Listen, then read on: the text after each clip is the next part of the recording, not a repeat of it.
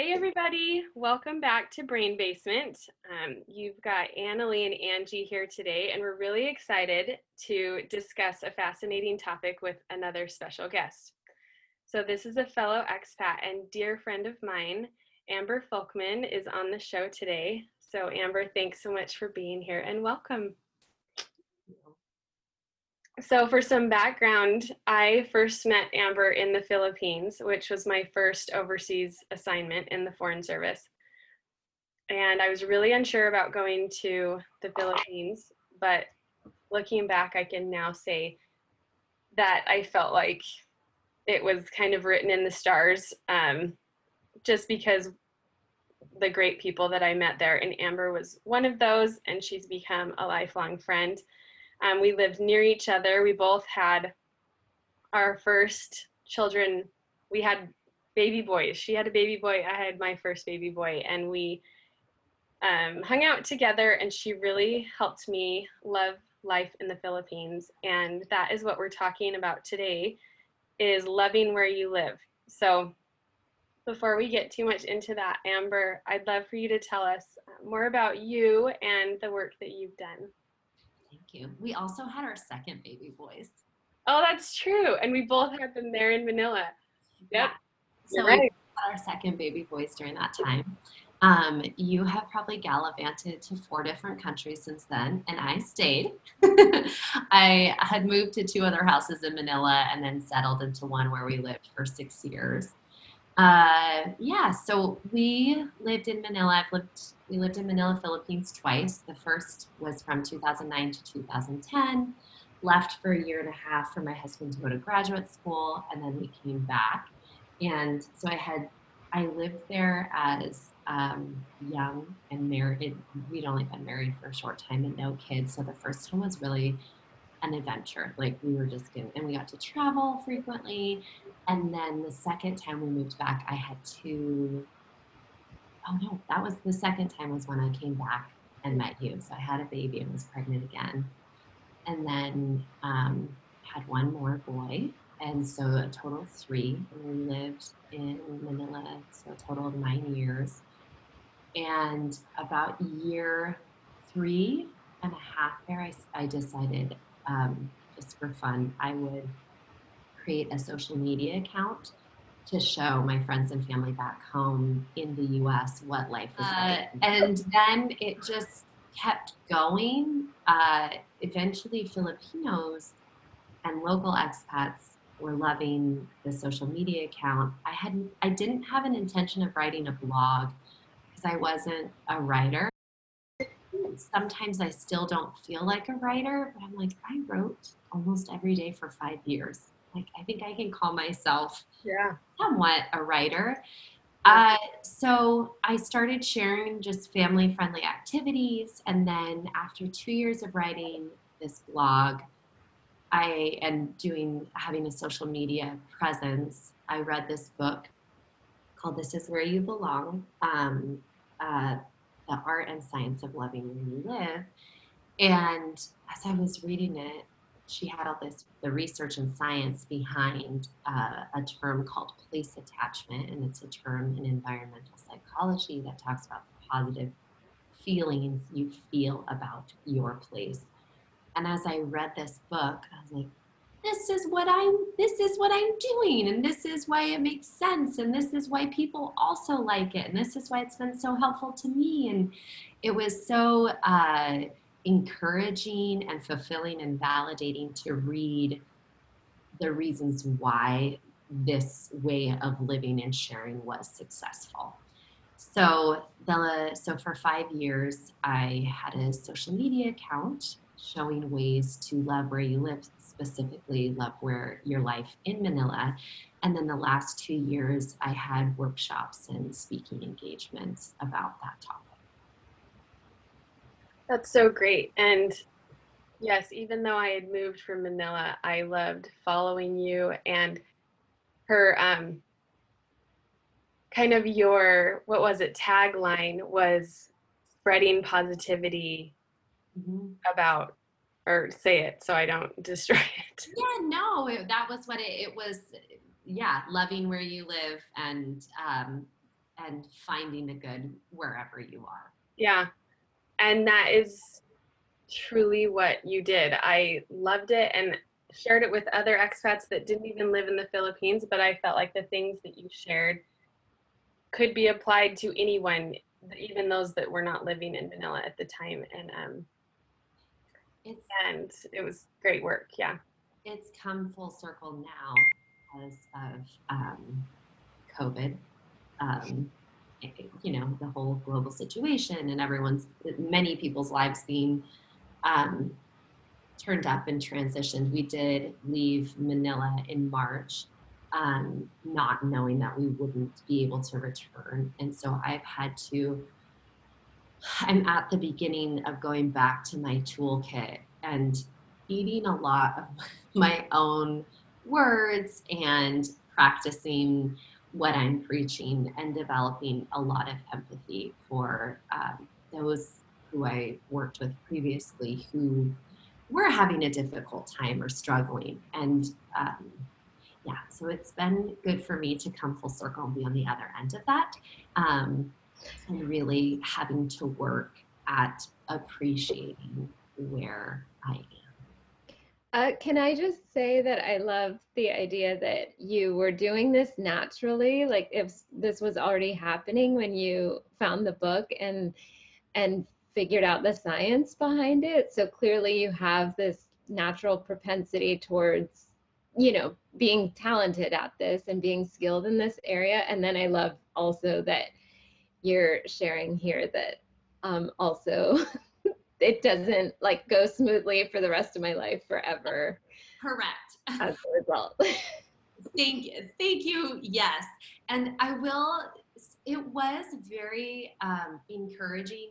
I'm so grateful for the woman who wrote this book. The author's name is Melody Warnick, because and I don't know if and this could be a whole topic for another day. I don't know if it's because as women, we sometimes undervalue the work that we do. Like I could never say, oh, I was a blogger. Like there was always a little bit of shame with it, but I'd be like, but I'm not a mommy blogger. I will give you no parenting advice. Like I'm a hot mess mom and I have no outfit of the day. Like I don't do any of that. But when I read this woman's book, I was like, yes, it was so validating that there is science and research behind why these things work. And for me, it was very encouraging to be like, keep going. She wrote a book about this. There's a professor, Richard Florida, who literally created this phrase and now has an entire study about it at a university. Like it was very encouraging to see something, that I might be prone towards or passionate about. And it's not just like it had real meaning and value to it. And that was so validating to find this and be like, yeah, this makes sense. And I'm going to keep going with it. And now that I'm in this space, we were relocated to Fort Worth, Texas. I'm really having to go back to those research-based approaches and my own toolkit and remind myself of those elements and philosophies and ideas that I wrote about for 5 years. That's awesome. You get to experience your own, like from the beginning, what about this situation? I even thought one time we had a discussion where someone described COVID as like a temporary duty station. If you were thinking of it as like, this is where I have to exist for this year or for an unknown amount of time, how can we,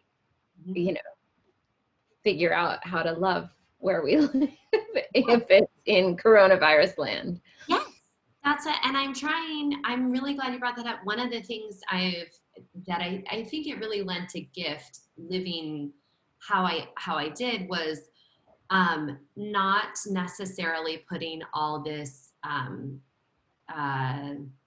kind of unsettled feelings, and I wasn't ready to leave. So of course there's some of that mourning and sadness, and not placing it on the physical space, but on the circumstances of what is. And there's been a lot of surrendering, a lot of like, my palms are open, I'm surrendering to whatever life is at this moment.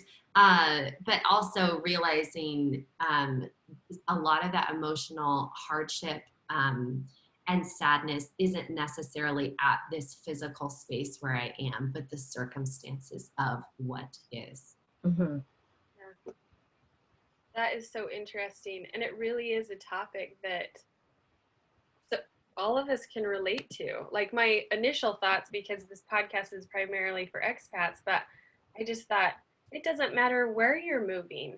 It could be domestic within your home country, or like you said, Angie, maybe it's you're moving into a different stage of life, or like a season that you've never dealt with before, and maybe there is some grief because you're moving out of that stage that felt comfortable, and you long for it, and you don't know how to live in the new space. And so I just think there's so many aspects of this and avenues to explore. But I guess one of my questions, Amber, is I did initially think of that first overseas move that I took to the Philippines. And to share a small example of this idea of not loving where you live is, I remember, landing in Manila, being driven to our apartment complex, which was a high rise right in the middle of the city. We took the elevator up to the 29th floor, walked into our apartment, and our living room, the main wall was just a wall of windows, and that looked out over Metro Manila. So I remember walking in, going up to that wall of windows, and looking out over this sprawling city. And honestly, my first feeling was just nausea. And I was just terrified. I didn't know what we were doing. I didn't know how to make a new home in this place. I was terrified. And honestly, that pit in my stomach lasted for months. And I remember even at the end of, each day going up to my calendar and like putting a huge X through each day, like we made it through another day. But fast forward 2 years, it was time for us to move. And I remember a day my husband and I were driving down a road in Manila, and I turned to him and I said, I love this place and I am not ready to leave. Mm-hmm. And I just thought 2 years it's not even enough to really sink my teeth into this place. And so sometime, in those 2 years, I went from nausea to not wanting to leave. So like, I guess let's just start there. Like, how does that happen? Because I go back and I guess I can think of experiences we had, but the science behind it, like you said, is there. And just to make the connection with wellness, I'd love to hear your thoughts on that, if you see a connection, because it did impact my wellness. I was physically nauseous, which impacted my brain, my emotions. Fast forward, to when we were leaving, and I did feel more vibrant and just alive in that place.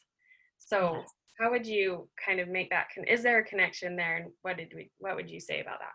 Yeah, definitely. The thing I do, especially because I really do, and the way I talk about it is going to sound a little unique, and I'm okay with that. I love Manila like a place. I have imagined hugging like my city, and I call it like my city, I love her, like it's a thing, like it's a person, like it is a beating heart. And I didn't always, but I do know, first, let me say how how seen you are. Manila is gritty and dirty and divine and chaotic and just so overwhelmingly beautiful. Like, I love the chaos. I feel most like myself when I'm there, but it's a very intense emotional place because it has a lot of opposition. of everything. And of course, like new job and new country and so many changes of physical, mental, emotional, all those things, professional, all of those things.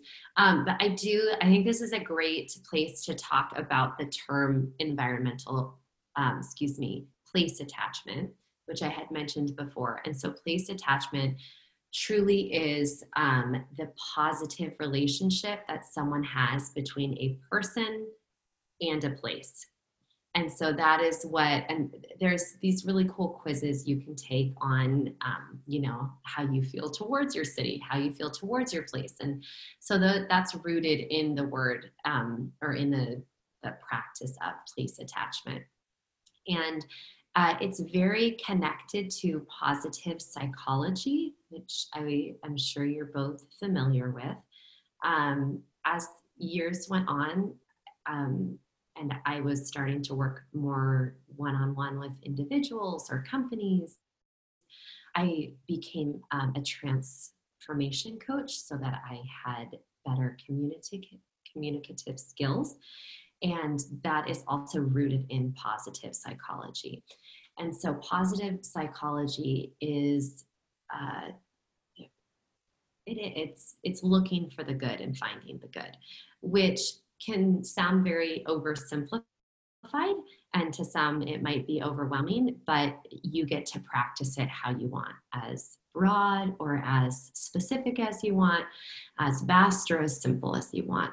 So place attachment, a very basic example I would give is you create experiments and experiences with your place to develop positive feelings for it. So one of those things that you probably did, Annalie, was find things that are important to you. So an example, if you don't mind me sharing, is that you enjoy baking bread, and you gave that gift to others. So what you did first was you found something that fulfilled you. So I imagine baking or working with your hands or offering something to your community or loved ones was something that fulfilled you. And so you began to do that. So you sold it. I even went to one of your classes where you did it, and you essentially created a positive experience with the place or the time in your life where you were. And so first you need to identify what it is that fulfills you, right? And I wish we had more education in that. I wish we truly in our young primary years were able to pause and tell ourselves to identify what makes us feel whole or what makes us feel fulfilled. And then we mentally, become aware of that and maybe, kind of pull that up and put a pin in it and are like, yes, I'm going to keep coming back to this place because I know it fulfills me and makes me feel whole. And I feel better when I do this. Now, these are all very personal. I can't be like, treat yourself or meditate or go walking or wear Birkenstocks. Like, I can't tell you these things. You need to become self-aware and practice that. And then you capitalize on that. And that's where you create your place attachment experiments. So one of the ones that I talked about a lot was creating a home, because when we feel peace and happiness in our home, that can increase. When we feel settled, our peace and joy and, the way you feel about yourself and others can increase. That also goes going inward. What things do you need to do or take care of inside that will allow you to feel that, positivity or peace? And then when you can identify those things, then you create experiences or experiments with them.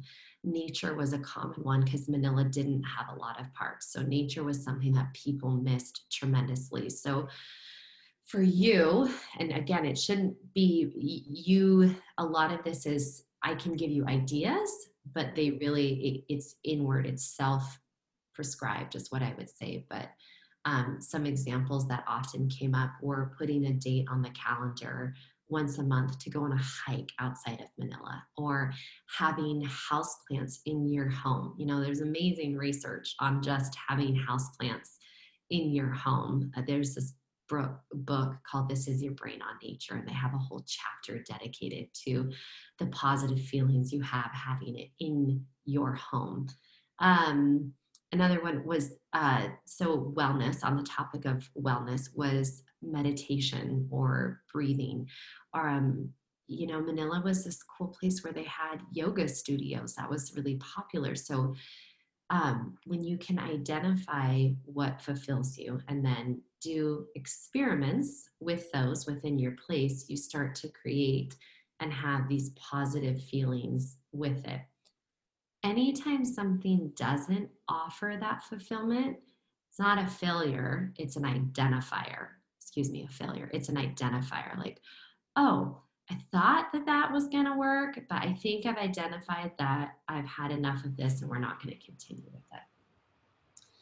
That's good to remember.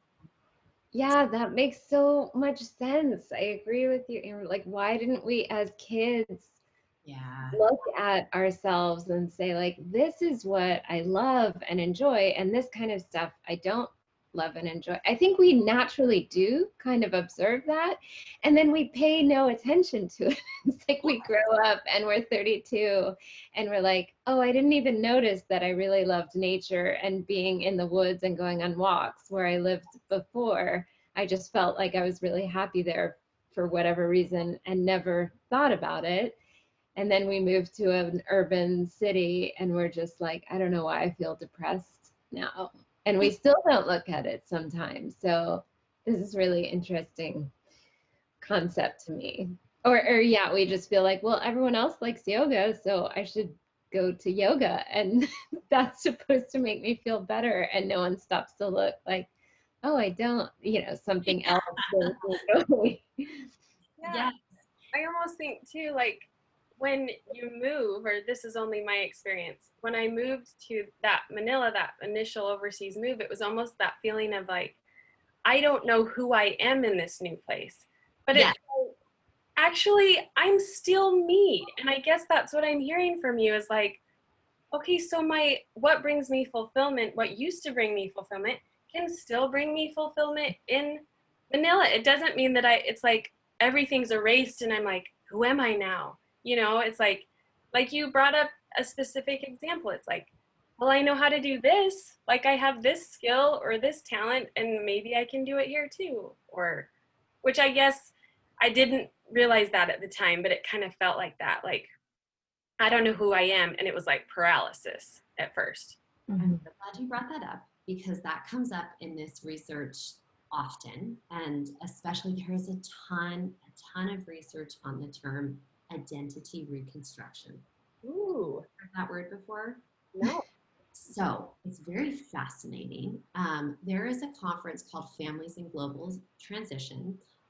It's oftentimes held in the Netherlands, but this last year, or 2 years ago, they had it in Bangkok. And so I went and I was able to speak on a panel about place attachment and using social media as a cross-cultural bridge to get you there.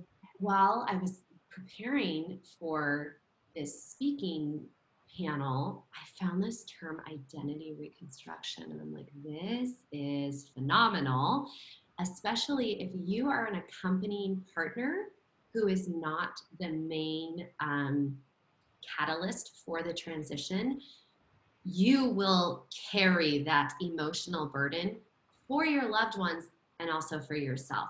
So identity reconstruction is fascinating, but it really is every time you are presented in this new place, whether it's with new cultural values or physical landscape or your body changes for whatever reason. I haven't lived in fall for 10 years. I have missed 10 falls. Like I have not.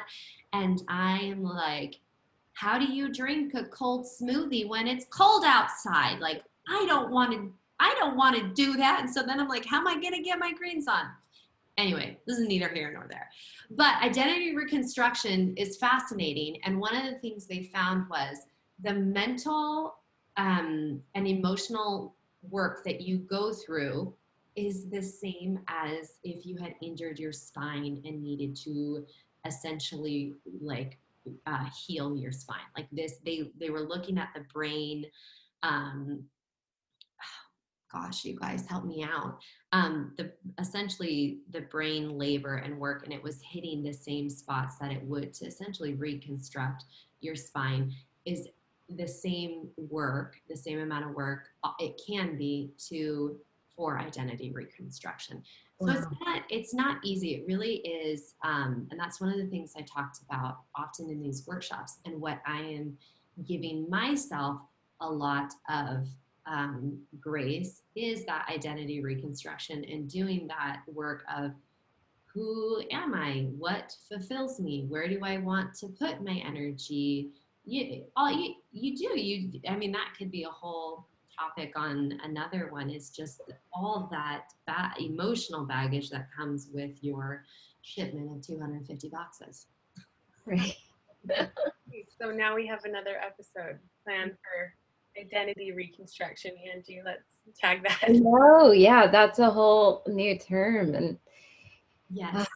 And that goes back to those personal values, finding what your personal values are and identifying what is well-being to you. What can I maximize in this physical or season of life that will increase my capacity for peace and well-being? And I know that sometimes I feel a little bit insecure saying those things, like we should have joy and that peace and that well-being, especially when we're in such a place of privilege. But I do believe that when human beings are whole, they can then go out and help their communities heal and be whole. And so I do think that the work that you do on yourself can be beneficial for your communities where you are, wherever you are. mm-hmm. Yeah, that's great. I feel like there's probably some specific barriers that we come up against when we're in a new place to just being able to make that shift. Do some of those come to mind, like with the people that you worked with, some of your clients? Like, what are some common barriers? Yeah. So, of course, sorry. No, go ahead. So cross-culture transitions and cross-cultural learnings are a huge one. And that can be language barriers or really just across all the board, but those cross-cultural learnings and adaptability. Then the physical separation of not being where you were before. So it's both the physical of you're not in the space where you were before, but also that emotional of I'm not anywhere near where I was before. So that about comparison, being a thief of joy and whatnot, which is interesting because especially for you who live overseas, you'll show up at a post and some people will be so stoked. Like, this place is so great. We can go to the mall and buy shoes. Like, we didn't live near a mall before. I remember someone had moved from Wagadu and they came and they're like, I can try on a pair of shoes that fit me and my teenage son. And they were so thrilled. And then you meet this other person who's like, I sat in traffic for an hour each way to try on a stupid pair of shoes that didn't even fit me. And you're like, this is very interesting, because it very much is, depending on, what you are used to having come from, that can very much shape how your outlook of where you are. So that cultural, so the cross-cultural learning, the physical and emotional transition of leaving where you were before. Homes are a really huge one, because your space of where you live, and this is, of course, what I feel strongly about because I love it, and I studied interior design for a little while because I do believe that your surroundings can impact your well-being. And then nature was the next biggest one was, and I don't know if that's just specific to, I don't think it's just specific to Manila, but having access to that. I mean, we all know for human beings' well-being, that is very important. So those were the big ones. And of course, under cross-culture, it's language, food, the day in and day out. Cultural nuance is another one that can be a lot of work, like a full-time job. Yeah. Yeah, those are super interesting. And I can like each one of those, I feel like I can check the box and be like, yeah, I've confronted that. And it certainly is something to work through almost one at a time, you know, and maybe you never even work through like quote unquote by the time we're already moving, but it's definitely good to be aware of them as kind of, they could be potential stumbling blocks. Nice to give them a name, I guess. Yes. I thought of a few more. I was thinking back to some books I had read about transitioning to life abroad. And there's one, it's called Living Your Best Life Abroad, and it's a workbook. And she has 8 categories. 2 of them I didn't find to be significant in the work that I did, but they went through and it was like personal well-being, your physical space, your like day in, day out. And then not just well-being, but that was like your physical well-being. But then there was like your professional development. Finances were a huge one too. I never did any work in that department. If people had wanted to work one-on-one with me, it would have been very individualized, and they would have led the work in that. But so there were a number of areas with that, and you could rate your fulfillment of where you feel you are, and ideally in this post where you would like to be. So in some posts, I don't know, maybe one of them, it just, you know that it's going to, in one area, it might not be the post for that. I want to go back to what you said, Angie, of remembering the impermanence of this situation, like of COVID. Okay, like what is this going to teach me right now? Like what is, we used to play this exercise, 10 things Manila taught me. And it wasn't, or 10 things I'm grateful for. And I think people thought you could only write positive things in the beginning. And so when we would give this exercise, we would give examples of, Manila taught me to be so grateful for efficiency. Other countries, like the efficiency of, you know, whatever public transportation, or Manila taught me the gift of ease of communication. Like just, we were speaking English, but we were not understanding each other. You know, and so I think we think these things as like, I can only see my life with rose-colored glasses. And I'm okay with that, but many are not, and that's fine. Not all situations, clearly, but to your best ability. But that's why I said, if something doesn't work out for you, it's not a failure, it's an identifier. This doesn't fulfill me. I'm not going to continue to put money and my time and emotional whatever in that, because when you identify what will and what won't, you get to increase in where you do choose to do that. Everything is really an identifier or a teacher of some sort. So when you do look for positive things, you get to think, man, I am living in fall weather right now. I was so grateful for the 10 years I had of never needing a sweater. You know, those things where you can still look back on it with fondness and gratitude, but also be real about the situation that you are in. Very cool. Yeah, I see that. Like even when we moved to Ukraine, I thought that the language barrier would, I was terrified, like how will I communicate? And it ended up being, I don't know, just manageable, you know? And I didn't even really, like I learned a few Russian words, but I guess to your point that none of these things are permanent, and maybe what we view as an initial barrier ends up not being as big of a barrier as we thought. And now, like as we think about other places to live, or do the job hunt, or bid on these posts, maybe in the past I would have been like, only English speaking, or languages that I at least can kind of understand. But I don't know.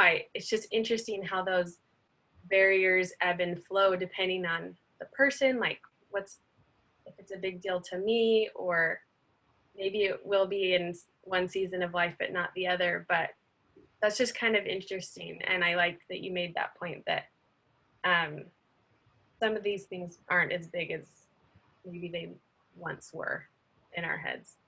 Not only that, sir, I'm chomping at the bit to congratulate you, because what I heard was that you have a toolkit now for ways to create a successful life, um, you know, moving abroad to other countries.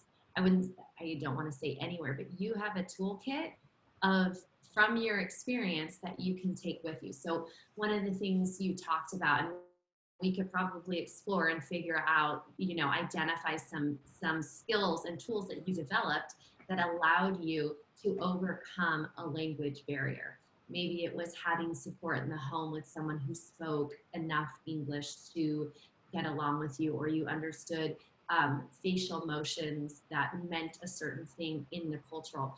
Well, what you have done is that you've identified cultural nuances, put it in your brain, and now moving forward, you can do that in another country. In the Philippines, they pointed with their lips, and that was something that I learned, that they pointed with their lips. Now, if I go to another country and I see someone doing something similar with their eyebrows or their chin or whatever, I could then identify and pick up on, oh, that's how they point here, and I now have that skill or tool put away in my kit. So don't underestimate or undervalue your capability and skills that you've created and now can take with you wherever you do go. So, Yeah. well done. Well, and you don't know you're doing it, but Yeah. on the flip side, one thing that I can say as we look for, new jobs is I really value fresh fruits and vegetables. And I never would have thought, 10 years ago, like we have to live in places that have good seasonal produce. But like I think I can live somewhere where I don't speak the language, but if I have to eat canned food, I'm not going to be happy, you know? And that's a great identifier. The toolkit, which is very personal, it sounds like. Angie, you're going to have a different toolkit than me. Right. Like we talked for years about getting a dog because the people we knew with dogs, it was like that became their deciding factor in looking at the list of new locations and like lovely places that you could go, but you wouldn't be able to go with a dog because they would have to be quarantined for 6 months if you moved to Australia, which like who doesn't want to go to Australia, and how easy to speak English, and like all of these things become a factor. And I'm kind of thinking also of, Annalie, the concept you and I follow with like 50-50. There's good stuff and bad stuff all the time, right? But our brains are just not focusing on the good stuff. Like we're not noticing, like, I can communicate pretty well with my helper. Like she's helping me a lot. And instead of appreciating that and telling ourselves every day, like, I'm so grateful for this person who's helping me learn the language, instead we're just saying, this is impossible. Our brains just tend to focus on like, I have a language barrier, I can't communicate, how am I going to go to the market? And we just don't. It's so helpful to talk to other people, or to have these conversations with you guys, for me, because it helps me realize like, oh yeah, there's that stuff happening for me too, maybe in a different way, but it's very interesting. I That's true. also wanted to, that I didn't, when you had asked me some specific elements that often present maybe situational difficulties or specific elements that can help process a positive or create police attachment. One that I overstepped that was brought up was engaging with the local community. That is a massive indicator of integration into that positive integration into that life. And so, and that doesn't, lots of times, depending on where you go, volunteering is a really fulfilling and great way to do that, but that isn't the only one. I would, of course, recommend that.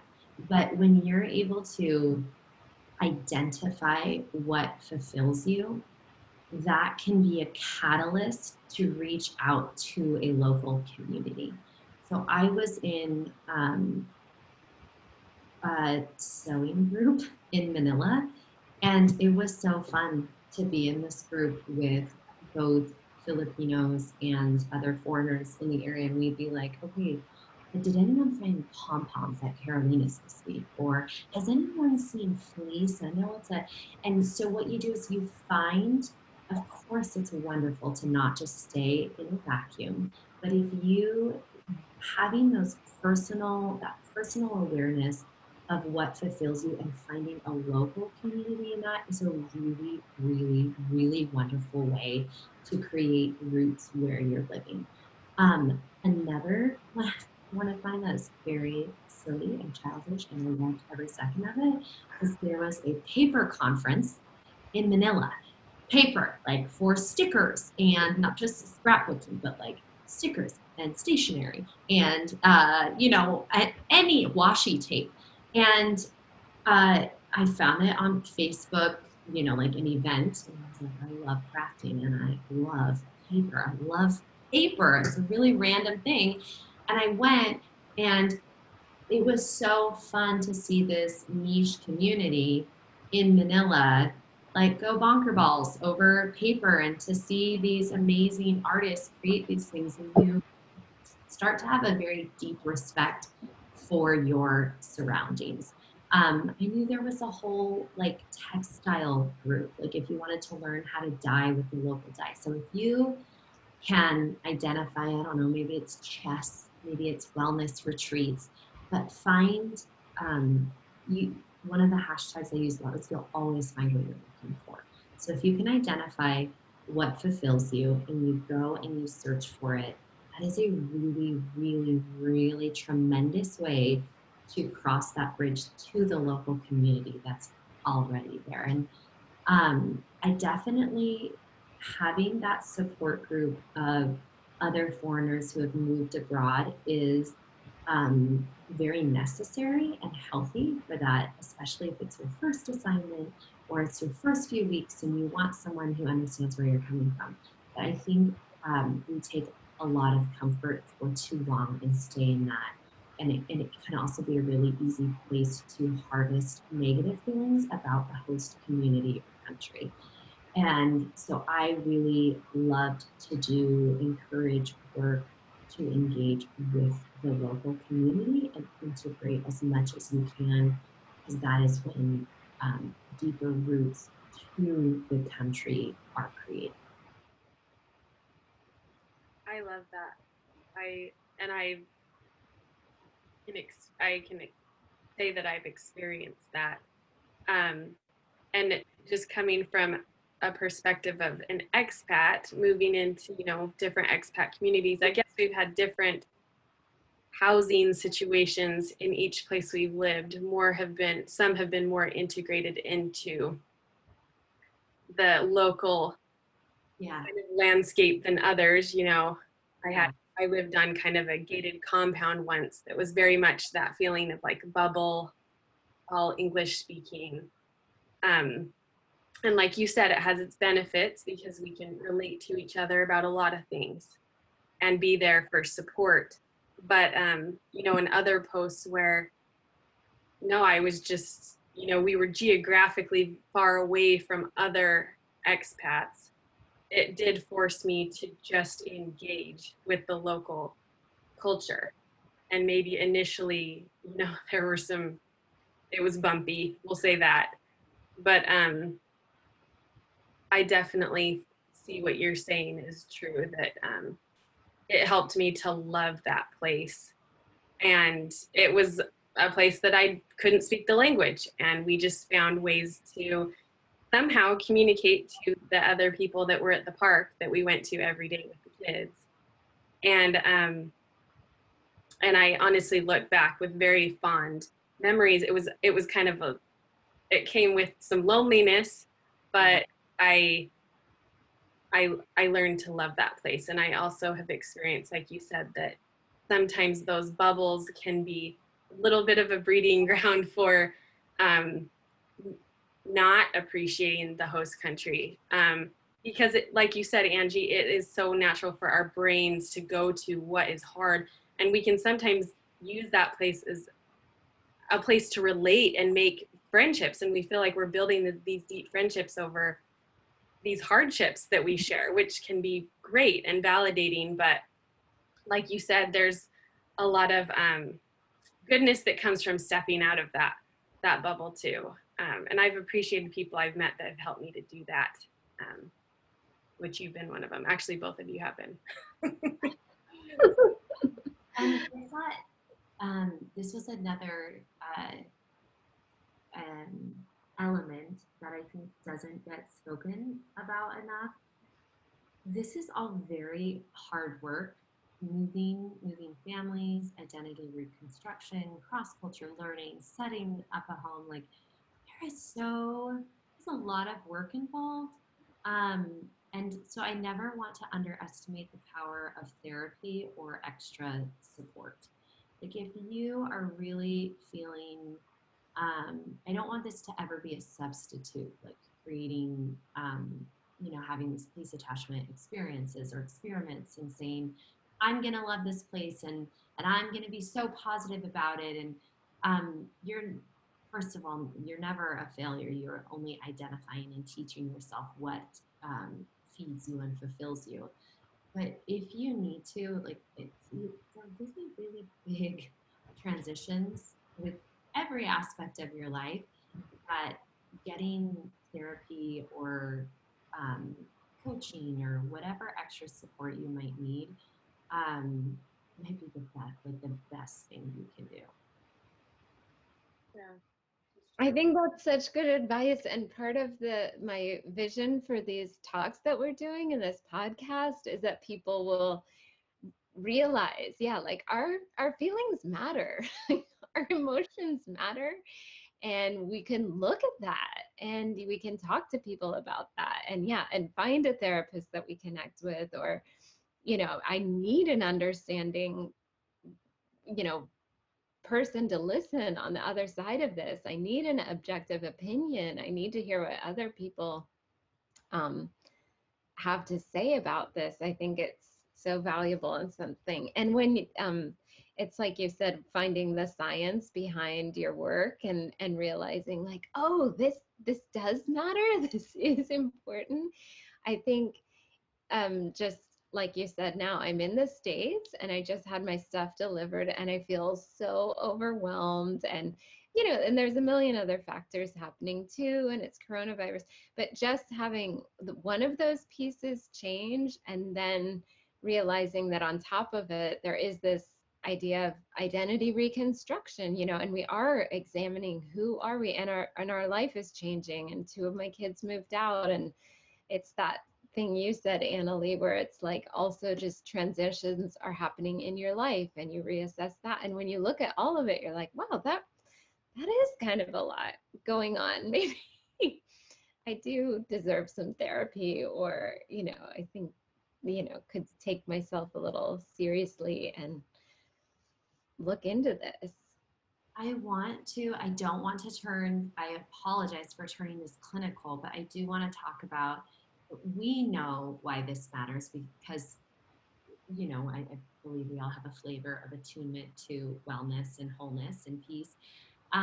But also, in addition, not but, and in addition, we represent countries or multinational companies, and we're going out as employees or representatives. And I strongly, strongly wish that they would also understand the intense amount of work that families go through in order to achieve that global mission of whatever it is.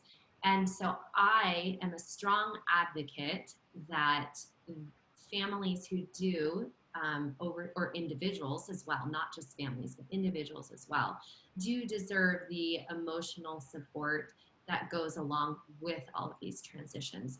So my dream job would have been to work with a multinational company and being a community liaison support, like a really integrated one, not just like we meet for coffee once a month and are like, oh, there was a sale and they had Tommy Hilfiger towels. Can you believe it? Like actual, like, what is going on with my life? Or it's really hard for me to, anyway, so many layers. But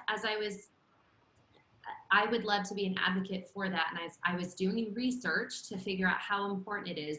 So the number one cause for assignment failure is an unadjusted or unsatisfied spouse and children. That is the number one assignment failure reason. Wow. And the number one reason why that they feel that way is connectivity. They don't feel connected to their community. They don't feel connected to their past life, whether it's they move somewhere where internet's so crappy they can't call their parent or relative or whatever, or they don't have access, or hello, the skills in how to live where they are, and identifying what fulfills them, and identifying what will allow them to feel a piece of the community. You know, I read this sad narrative one time of a woman who said she moved to a new country and knew that if she died, no one in that entire country would care. Imagine how isolating, sorry to be so macabre, but imagine how isolating that feeling is, which is why individuals and families and companies and countries who choose to assign, who choose to send them out, should also give them the correct support they need to ensure this positive work. And here's the thing that countries and companies worry about is money. So let's talk about finances. $450,000 US is how much it costs when an assignment failure happens and when they have to move a new person out to refill the position. So let's take that. Okay, $450,000 to redo that assignment. How much would it have cost to have a community liaison? How much would it have cost to give this family therapy? How much would it have cost? You know, like I'm like, oh my gosh, give every family a $10,000 medical or wellness stipend to ensure that they do well, so that you're not out almost $500,000 when those assignments do fail. How much of an increase of finances would you have if you just covered your butt? So when people don't want to talk about the what's that woo-woo feelings of it all, fine, I'll give you numbers then. Here's your numbers. Like, here they are. Now, can we move on? Can we get the resources that these accompanying partners need, that these kids need? Because the employed individual who caused the catalyst to move abroad has somewhere to go Monday through Friday or whatever their work week is. They know what wardrobe they need to have. They usually already know how to do their job, which is why they got the job. They will learn the cultural climate of the business because they're there every day. Everybody else who accompanies this employed individual is the one who has to do all this juggling and made up work and gets no support for it. So come on, people. I have the numbers. I have the research. Let's do it. I forgot how passionate I feel about that. You're in the right place, right, Angie? We're all about Yes, I love that future vision. Like, that's what the Foreign Service should be. Like, you show up and then you just have your monthly meeting group, you know, or weekly group where it's like, seriously talk about what is happening. It's not just the like, where were you posted before, and how old are your children, and do you work? You Like, know, let's talk about the real stuff. you get poor women crying in closets, not knowing what's going on, and then crying in closets alone and feeling this shame and not being strong enough or not reaching out to a community enough or whatever it is. And I am a very large advocate for therapy. So you got to feel, you got to deal with it, and then let's heal it up and let's go. And I also would love, like every doctor and fireman and every public servant to also get therapy. They're living through trauma every day, making our communities better. Like, why doesn't every person be a whole human and have this range of feelings? Because we should all cry. I'm like, when my kids cry, I'm like, yes, you're not a robot. Yeah. You're intended to be a human being Yeah. who has feelings and cries. And so when they're crying, I'm like, yeah, you're a human, not a robot. That's exactly what you should do. Right. Yeah. I love that. And it's like, if we were going into these new stages and seasons just with the assumption that you may feel this way, not everyone, we're all going to Right. differently, but with some idea, like you said, maybe it's training, maybe it's a stipend, maybe it's Yes. whatever it looks like, but it's kind of what are the nets that catch trapeze people? What I call it Wording, but no, a net is perfect. But I also was saying a job security. Like, what do they do when they go through and they assess like the weakness of a company, and then that's where they invest the money? I'm like, where's all the red flags? And you know why? It's because we're all badass women who can just like move through. But we don't have to be. We can also be that, and also feel, heal, and deal, and make better. And imagine if we were these well emotional, and yes, it's a beautiful thing.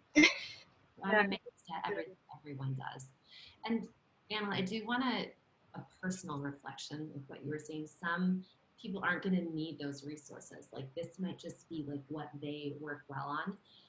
I think if I had moved to another country, I would be, maybe I'm being foolishly optimistic, but I feel like I would have been fine. Like, I would have been okay. But I'm here and I'm like, I'm not okay. I'm not okay. This is not okay. But I think had I been somewhere else, like I would have been like, another country, let's do this, a new culture, a new language. Like, I got the tools, I got the skills, I know how to.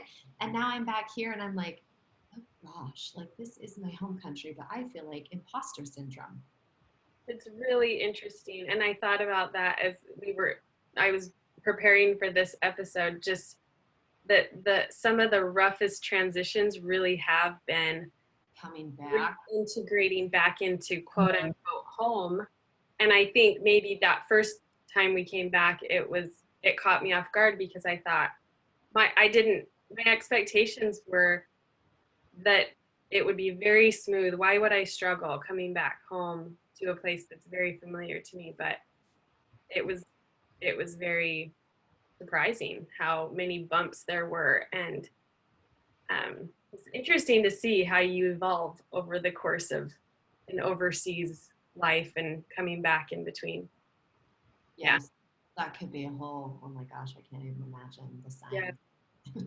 So Angie, I loved a question that you had in place about how narrow or wide this concept of loving where you live, kind of, what does it mean? So yeah, I was just thinking in terms of logistics, like could we try to love just the apartment we're in, like you said, Annalee, like being on the 29th floor, or can we love the community that we're in, or can we love the new language that we're surrounded by? Like, how wide does this go, and or can we love the new job that we're showing up for? Like, where do we look to apply this, and should it start small and grow big, or should we start big and volunteer and then go small? Or I'm just had the idea of loving where you live. There were so many different possibilities within that, or loving yourself in that place. Can I love who I am here? Identifying your personal values, and your personal values may change depending on your stage of life and physical location of life. When the workshops that I led before in Manila, and what I often wrote about was, I had started first in starting with your home, because that's where you spend the majority of your time. Mm-hmm. And so really creating or settling in to a space where you can maximize your environment and create the most positive atmosphere for yourself that you can. That does not mean necessarily buying new furniture or or painting walls. It might, but some of the tips that I gave that I learned from the reading was, the first thing you should do when, this is just one example, but the first thing that you should do when you move into a new space is get rid of your cardboard boxes as soon as possible, because cardboard boxes are a symbol of what you used to be and where you used to be. And so that's the number one thing that from the reading that I found is, get rid of your cardboard boxes. Do not have them. Do not get everything out. And if you need to let go of things, go through your process, whatever it might be. But cardboard boxes are this essentially like a shadow from the past that just kind of lurks over you. And so when you get your boxes out, and when you put picture frames on a wall or painting a wall, you're saying, I'm here. Like, I am here. This is where we are. This is my space. And this is where we're going to be for the next while. So when you put up picture frames, or whatever, painted a wall, whatever it might be, you have declared your space. We are here. This is where we are. And then the next thing that I say is to put something that's living. So a plant or flowers. And one of the things that I liked to talk about was to buy something from the local flora and fauna, because every time you have something that you've purchased locally that you like, you have a positive reaction to seeing it. So let's say they have a really unique flower or plant in your new location. When you have it in your home, and let's say you walk by it 10 times, you've created 10 positive release of these, serotonin, of these positive, happy feelings, happy chemicals. Is it serotonin? What's the happy chemical? Yeah. Nope, you're on. Yeah. So you've released that. And so you've already done that 10 times. This release of, I like this place. I like that plant. And so that's one experiment. And then you've created these happy chemicals with this physical location. And then one of the other tips I say to you is buy something that's like a local decor item, so that again, you create those positive association with your location. So I would always say start with your home first. But as I taught these workshops, I realized we needed to go inward. And so I had a partner who was a business coach and a life coach and an editor-in-chief of this amazing magazine in the Philippines, who loved working with women and helping them, really what lights you up. And so she would do this personal value introspection exercises so that individuals could identify what fuels them and gets them excited. And so first, going inward to finding what you love and how you feel at home with yourself, like your own self, and then at home in your new space. So that is where I always started, was in your home first, because that's where you spend the most amount of time. And besides your own physical body and mind and heart and soul. And then if you can, going from there, your neighborhood and your community, again, are what the best ways to become integrated in the local culture and create roots with where you're living. I will say from my personal experience, I have only been here for 2.5 months and my house is fine. I'm making a home. It's fine. It's cute and it's nice. I lived in my dream home for 6 years. So anything that's not your dream home, you know what I mean? Like it's not a step, it's not disappoint, it's not what it was. And I just say I look back with gratitude to what we have and look forward with, okay, what is this home going to open up to me? Like what adventure are we going to go on in this home? I don't the culture of the community where I am in, I am not sold on it yet. I have done some experiments and they haven't gone great. So I'm learning. And I think that I can do one of two things.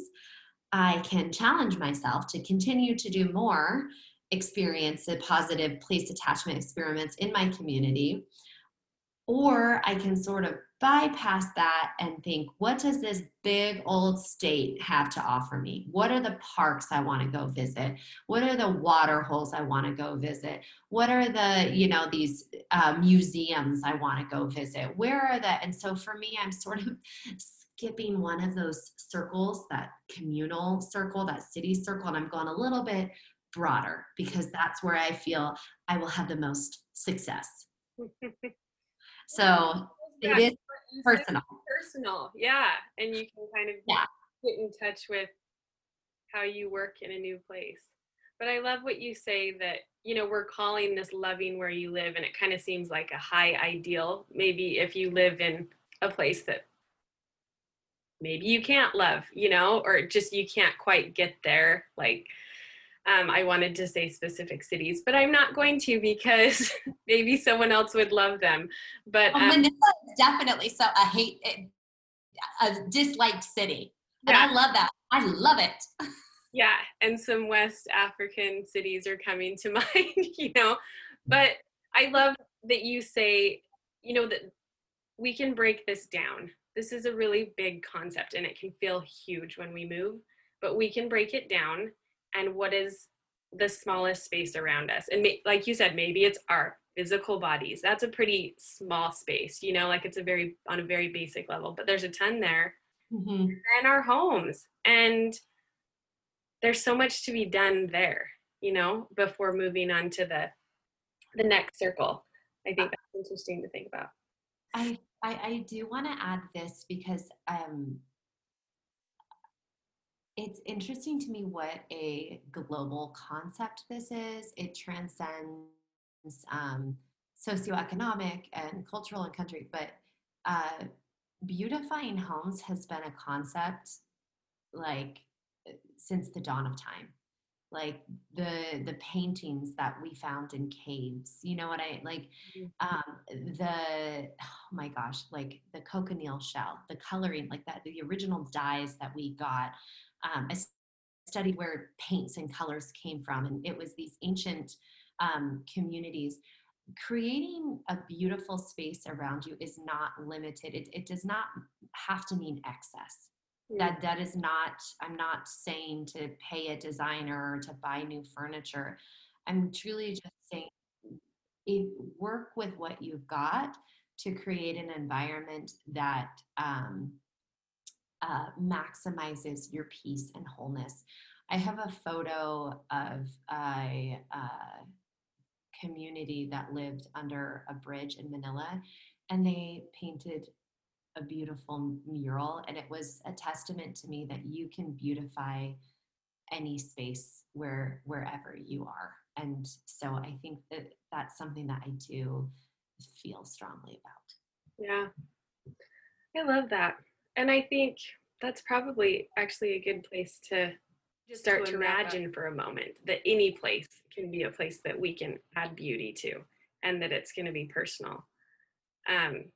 Yeah. So Angie, do you have any questions or thoughts? No, no, I think this has been a great talk. I love the idea of making it personal, and if it's not the apartment, it's not going to be the spot you love, that you figure out like loving the community or loving, who you are, or changing, or maybe you love the apartment and that's where you find your joy if you don't love the adventure so much or the environment around you. So I think, you know, I really like that it's personal, and that I like the whole concept of what you're teaching, Amber. Thank you.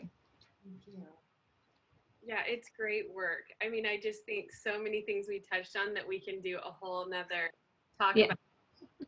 I'd love to. So, but thanks so much. Do you have any last comments or? No, thank you for this has been very valuable for me. As you both know, I hit a pause on everything I did in March, and I really haven't looked back on it. And this was a really spectacular time for me to revisit all these concepts. And thank you for reminding me that I had a passion inside for them. I realized my voice was getting louder and my hands were waving around that. I do have things to say besides telling my kids to clean up after themselves. So thank you very much for this opportunity and letting me talk about something that I feel very passionate about. And I hope that it can serve others. And I hope also if someone else has maybe some input or challenging ideas, I'm happy to grow and learn. Yeah.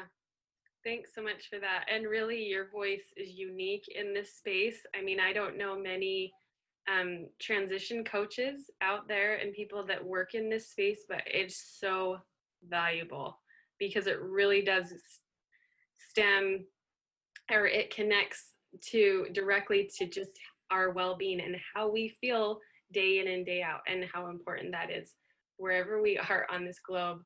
And so I just appreciate that you're in this space, and that you continue to work in this space, even in your new place. You're kind. Thank you, Annalie. All right, ladies. Thanks so much.